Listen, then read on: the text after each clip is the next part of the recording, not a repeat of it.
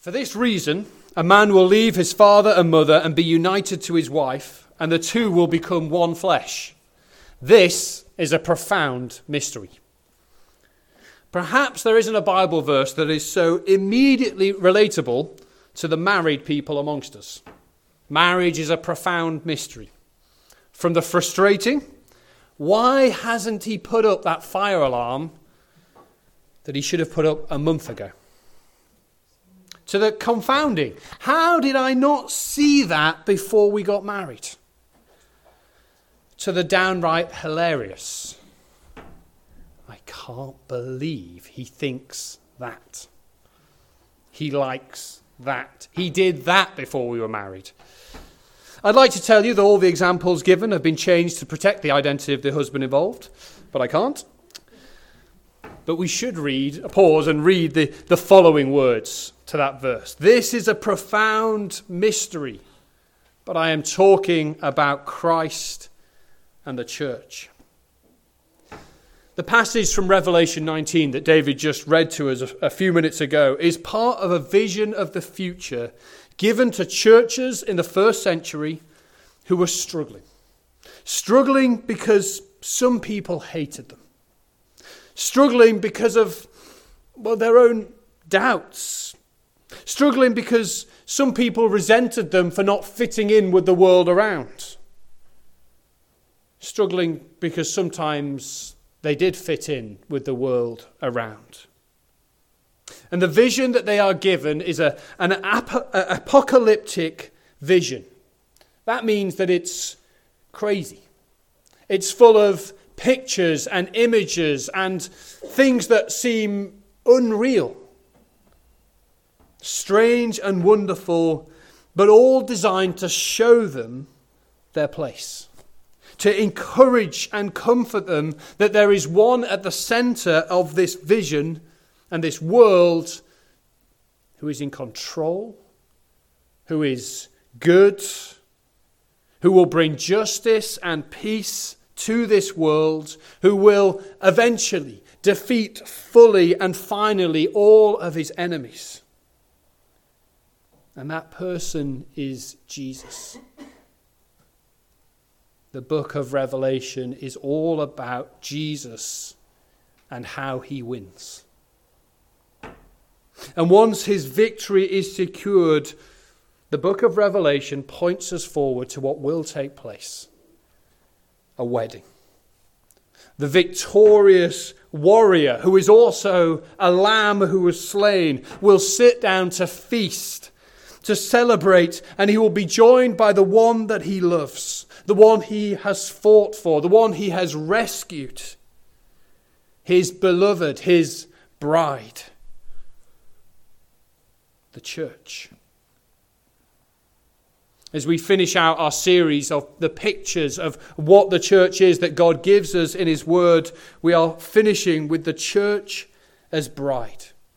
A picture that's given to us for at least two reasons that we're going to look at together today. The first is this: the church as bride so that we know how much we are loved. The second, the church as bride so that we know how wonderful our destination is. So the church as bride so that we know how much we are loved. Why would we need to know this? Well, I think we need to know this because of our ordinariness. Because quite frankly, we're nothing special. None of us. Certainly not all of us together here today. I realise that, you might not be friends with me after this. But we're quite ordinary, aren't we? And ordinary people tend not to get the attention and the acclaim and the love. Ordinary people don't tend to get the girl, so to speak. So we need to know this because we're ordinary, but we need to know this but also because we are sinful. Because of what we think and what we say and what we do. And whether that's outwardly or inwardly, whether other people see it or not, we know we fall short of what we ought to be, even as a church. And so we need to know that we are loved. And we need to know that we are loved because of our tendency to begin to treat God as though he is transactional. And so we look at ourselves and think, we've offered little.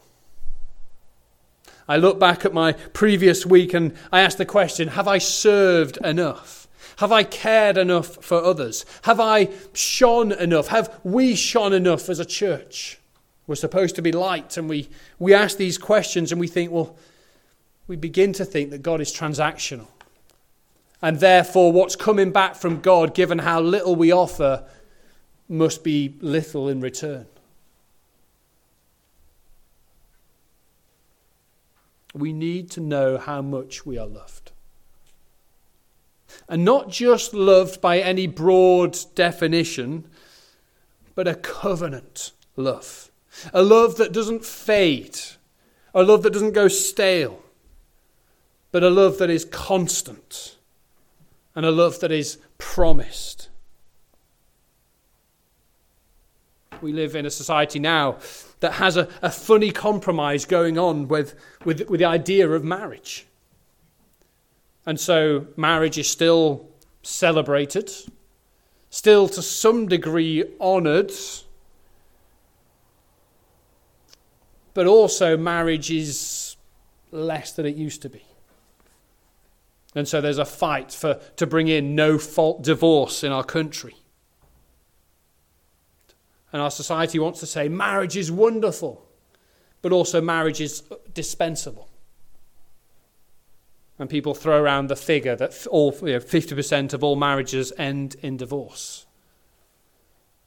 And nobody seems to be bothered by that. Is that the sort of marriage that the Bible is picturing when it talks about the church as bride? Let's hope that we're on the right side of the 50% sort of marriage. Hey, we're loving it right now, but if we fall out of love, we can always get divorced sort of marriage, sort of love.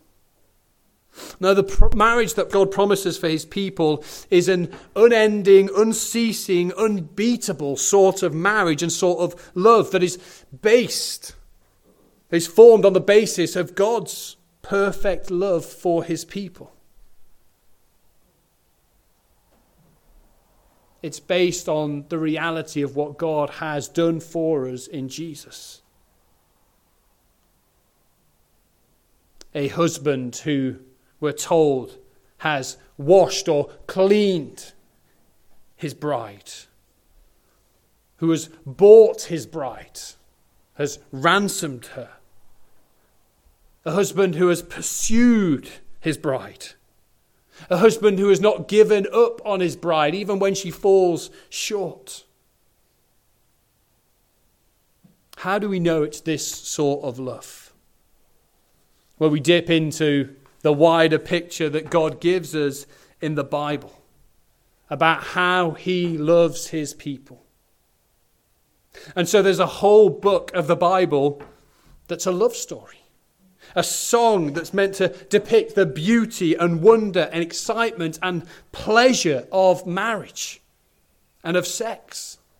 The Song of Songs, or the Song of Solomon, known as both, is a song written in various parts portraying the love and the desire and the attraction between King Solomon and his beloved, the king and his bride, singing with unashamed candour about their feelings for one another.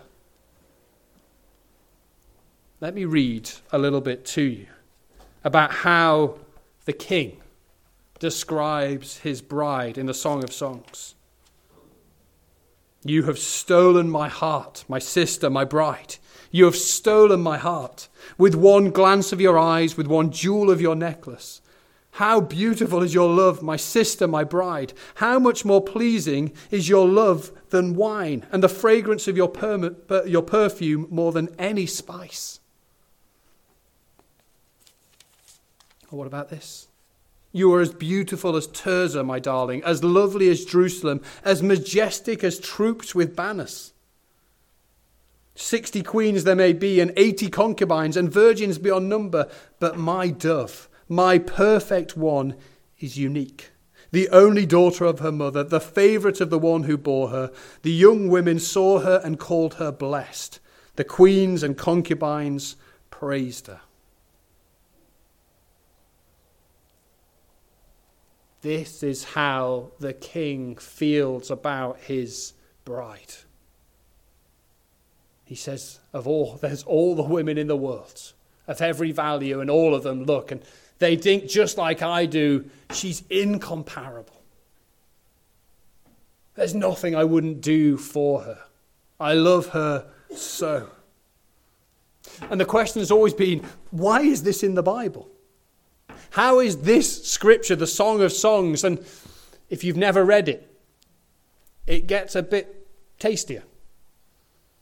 To the point of you check who's in the audience before you read parts of it.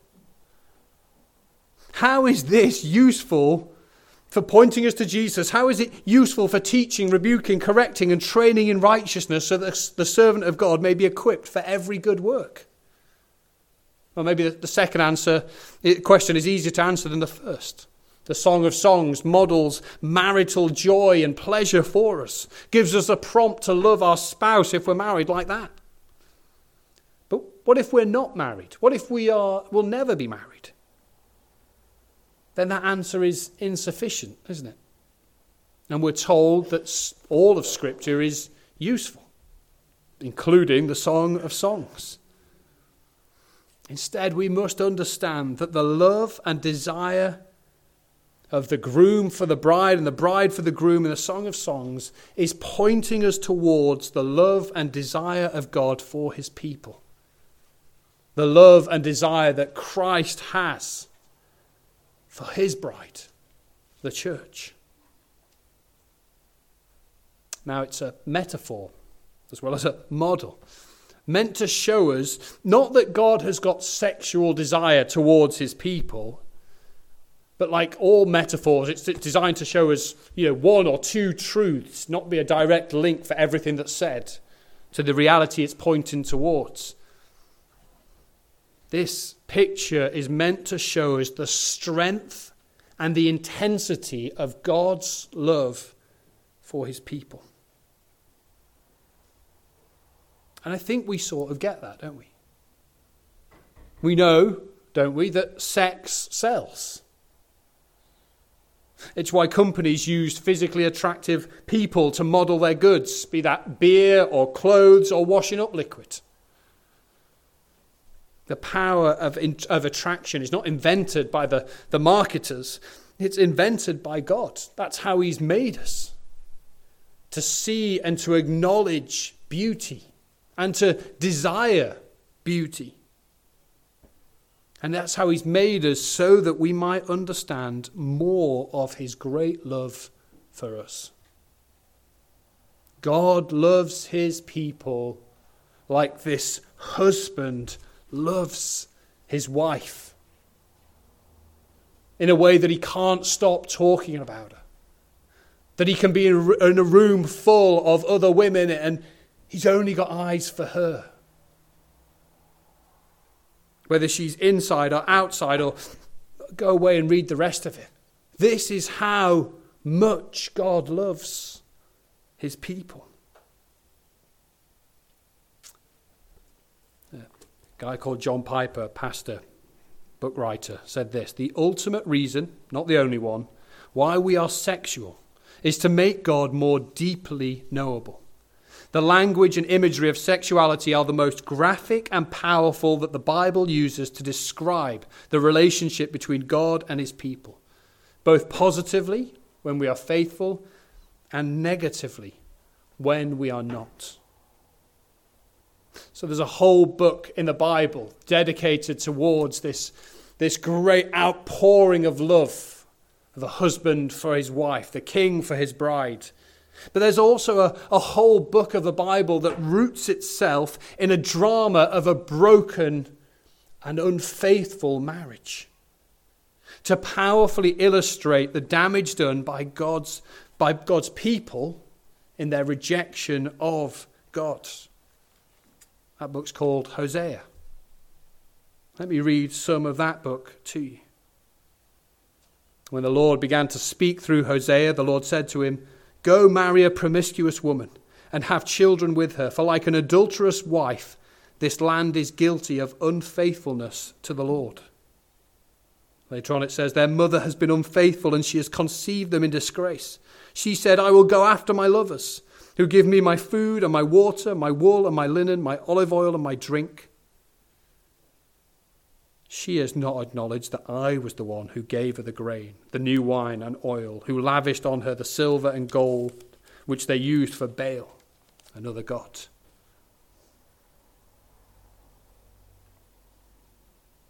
This whole drama plays out so that God can express the hurt caused by the unfaithfulness of his people. A people who are stubborn. A people who are unloving and unfaithful to their God. And God says, do you want to know what it's like? It's like I am the husband and you are the wife. And you have gone out and sold yourself and slept with every other person rather than me. And God is distraught at the behavior of his people. Why does sin matter? Why does idolatry matter? It matters because it hurts the one who loves us the most. Like the adultery of a spouse. This is how God feels when we turn from him.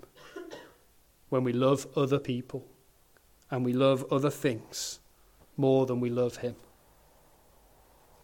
Time and again in the Bible, God communicates his great love for his people by using this marriage illustration. Brothers and sisters, if you are in Christ, that is, if you belong to him through faith in his righteous life, lived for you, in his sacrificial death suffered for you, his glorious resurrection on your behalf.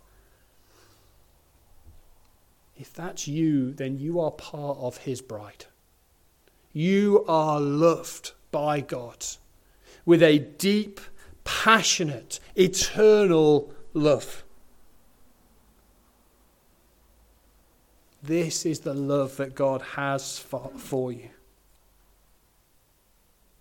It's this great, that on the day when Jesus is revealed to be all that he said he was, when on the day when every knee will bow and every tongue will confess that Jesus is Lord, when every doubt about his existence, every doubt about his teaching, every doubt about his truth, his miracles, his plans, his death, his resurrection, when every doubt will be put to rest and everybody will see that Jesus is truly who he said he was, and when every excuse offered will be exposed for what it is, and when every enemy is defeated, on that day, the one that Jesus will sit beside in glory as his beloved includes you.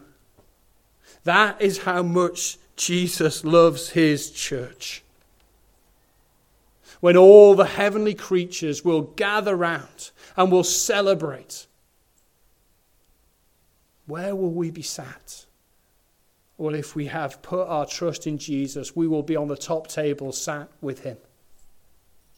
And that's nothing short of remarkable for a people who are ordinary, sinful, and change the very notion of how God interacts with us. We are loved like that. That is our future. And that's why this picture of the church as a bride is good, even if you struggle with it. Some of you are single when you would prefer not to be. And so the idea that the church is a bride is difficult. Some of you are no longer married for different reasons. And maybe it's hard to hear that you're part of the bride when you would love to be still married, or you would love to be married again. Our great destination is the heavenly wedding, to belong to our Saviour forever. And he won't start loving us then. He has loved us from before we existed. He has loved us while we were still sinners, while we were still at our most unlovely. Even in the midst of our sin, even in the midst of our struggle, even in the midst of our sorrow, we are loved with an everlasting love, even now. And we will be forever. Ed Shaw, in his little book called Purposeful Sexuality, takes that statement that I read by John Piper, that the ultimate reason that we are sexual is to make God more deeply knowable. And he expands upon that to talk about the hope that even in the confusion of sexuality that is currently overtaking our society, that many of us, maybe even here, feel confused about the things that we want and the desires that we have that are not attainable, that come into conflict with what the Bible teaches about sexuality and marriage. This is the great hope, that our sexuality has a purpose.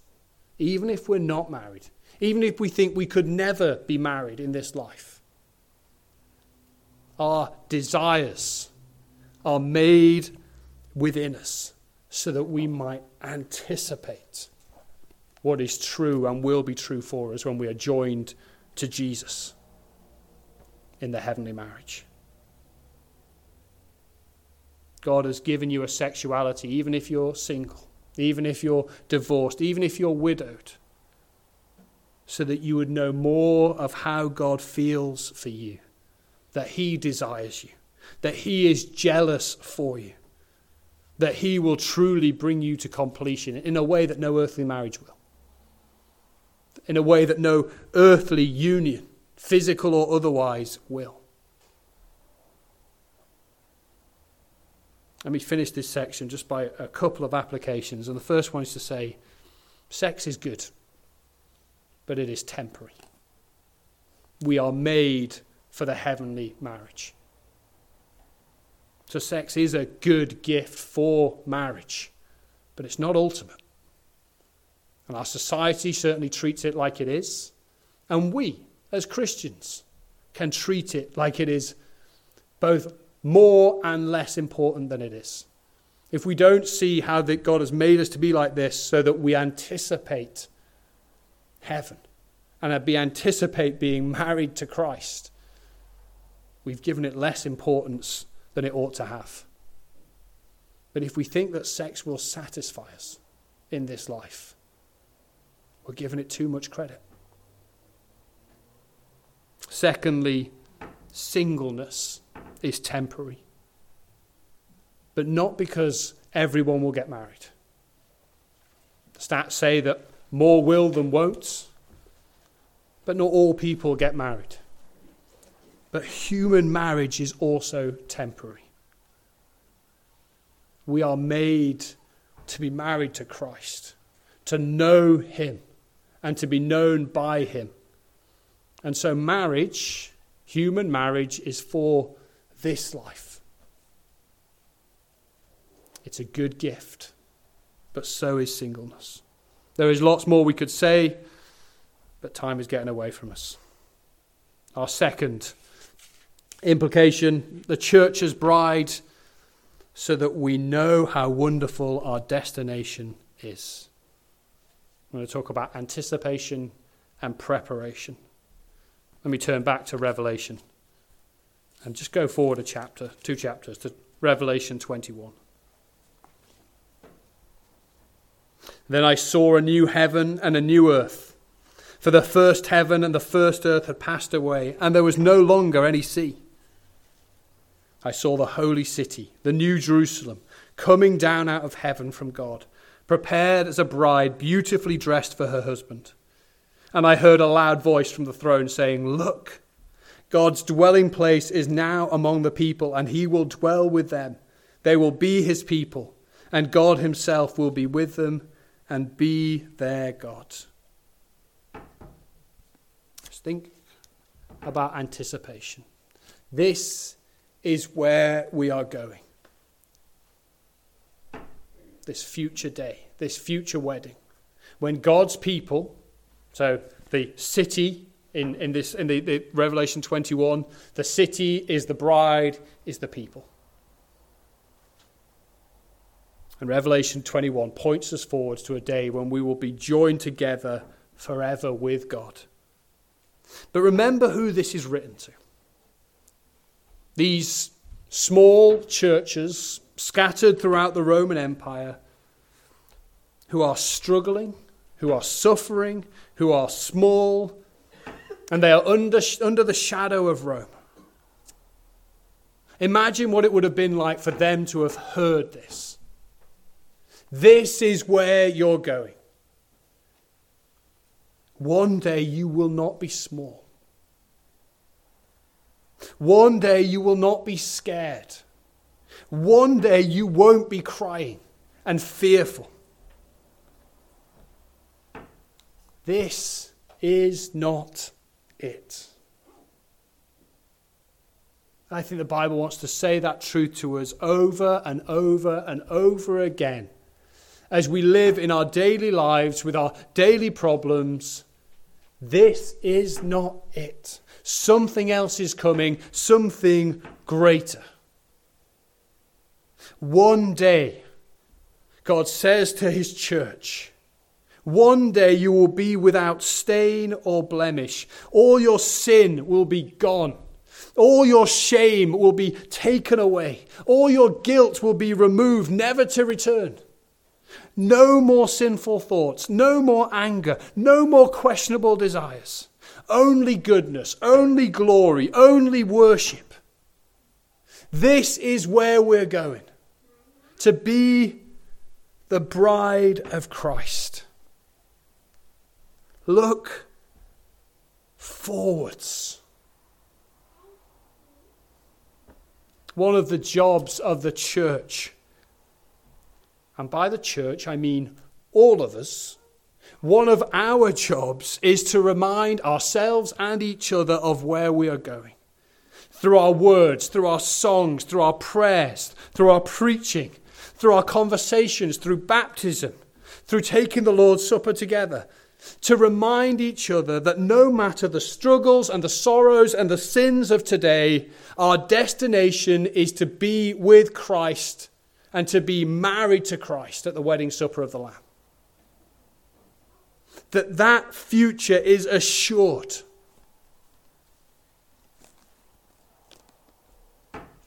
As we speak into each other's lives, are we bringing that future to bear for one another? There's a world of difference, isn't there, between saying, I'm sure things will get better next week. Not least because we say that and we've got no idea. It's almost as if we're just saying, well, on the odds of probability, things will probably be better now. It can't get any worse, surely. There's a world of difference between saying that and saying, remember that one day we will be with Christ. So saying somebody who is struggling with sin, there will come a day, if you continue to fight, when you will be done with that struggle. There will come a day where you are pure and blameless, without sin and without shame. Will we say to each other, you are part of the bride? Look where you're going. And as we struggle with a world that won't acknowledge Christ and seems to be veering further and further away from his ways and his teachings, let us remind each other that our great purpose is not to change this world or to bring people to live by Christ's standards without knowing Christ. But let's remind each other that Christ will win. And our job, well, we're going to lead into this with a preparation, but our job is to know him and love him and to trust that he will remake this world. This is what will come to be. The heavenly marriage between Christ and his people. For, as one of the most famous verses in all the Bible says, nothing can separate us from the love of God. As those loved by God, as a husband loves his wife. For I am convinced that neither death nor life, neither angels nor demons, neither the present nor the future, nor any powers, neither height nor depth, nor anything else in all creation will be able to separate us from the love of God that is in Christ Jesus our Lord. What is he saying as he writes those words? The heavenly wedding is going to take place. And nothing will stop it. Nothing. Not our own stupidity. Not the threats that are made against individuals, against the church. Not persecution. I wish we could say this to our brothers and sisters who live in places where this very night their lives might be taken because they publicly follow Jesus. Nothing can separate you. Your future is certain. Christ will marry his people. And so we should have anticipation. But also then, we should think about preparation. We read in Revelation 21 about the bride who was beautifully dressed for her husband, prepared. Who does that preparation? Well, let's go back to the reading that David read for us quite a while ago now. Revelation 19, verse 7. Let us rejoice and be glad and give him glory. For the wedding of the Lamb has come, and his bride has made herself ready. Fine linen, bright and clean, was given her to wear. Fine linen stands for the righteous acts of God's holy people. Notice in both the passages from Revelation, the emphasis is on the beautiful, spotless bride. This picture language is supposed to make us think of a beautiful bride who has never looked better. Just over 10 years ago, I married Libby. And she's not here, so I can embarrass her without fear of reprisal. We got married in Newport. Lib put so much effort into that day. Choosing the dress, doing her hair in a way that I've never seen before. Looking stunning as she walked down the aisle. I looked tired because I'd stayed up too late playing Mario Kart the night before. But she looked amazing. Just stunning. And in that moment, some of you were there. She walked down the aisle and every eye in the church was on her. And she was stunning. And that's what we're supposed to think of as we think about this heavenly marriage. The bride, the church, is beautiful. But the beauty that Jesus wants us to see is not physical. It's not a white dress. But it is the righteous acts of his people. And we see in these words the twofold reality that God teaches us in the Bible about how we are changed. God works and we work. The bride has made herself ready, and fine linen was given to her to wear. It's not one or the other. How do we become like that spotless bride? Well, God works in us, and we work out our salvation in the language of Philippians. God the Spirit lives in his people, leading them, challenging them, convicting them. And his people are to follow where he leads, not least listening to what God the Spirit has given us in his word. All scripture is God-breathed and is useful for teaching, correcting, rebuking, and training in righteousness, so that the servant of God may be fully equipped for every good work. We are to go where the Spirit leads us, to listen to what he teaches, to obey what he prompts us, to do what he calls us to. And I want to say here, for some of us, maybe this picture of the church being a bride it's a struggle, maybe especially the men. There may well be some amongst us who have dreamed of being a bride since they were a little girl. I'm guessing that's probably not true of most of the blokes. But this idea of being beautiful, of being perfection. Who's the most beautiful person in the world? Who's the most beautiful, spotless person this world has ever seen?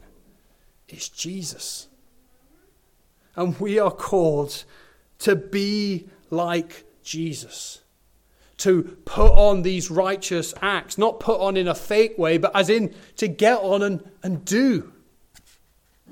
To clothe ourselves in righteousness. In preparation for the heavenly wedding. It's not makeup and hair and clothes. It's sacrificial love. It's speaking to the unlovely. It's speaking for the voiceless. It's servant-hearted leadership in whatever capacity you have leadership in. It's putting others before yourself.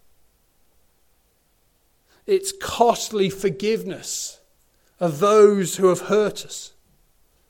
It's walking alongside people we know will let us down.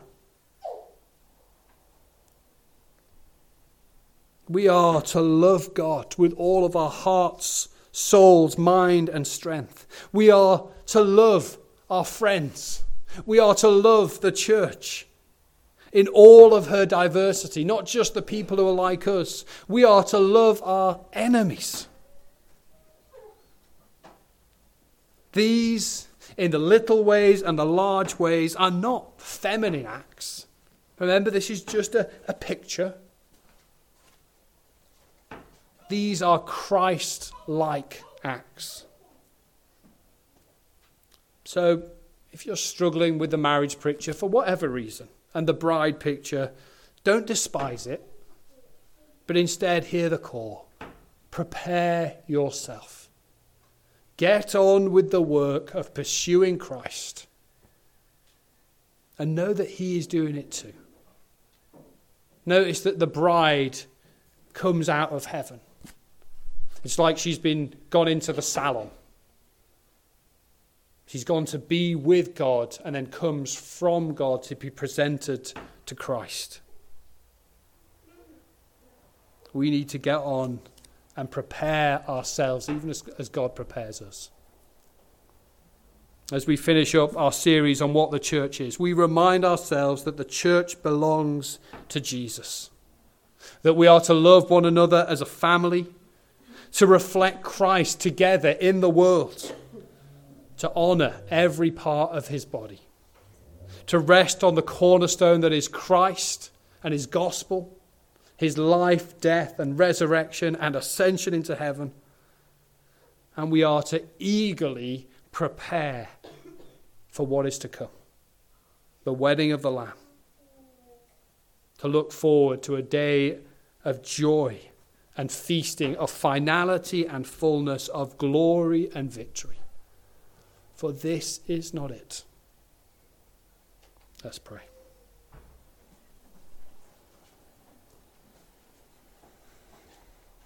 Father, we pray that the things that we have heard from you through your word, through your servants over the past few weeks, would thrill us, would encourage us, would spur us on.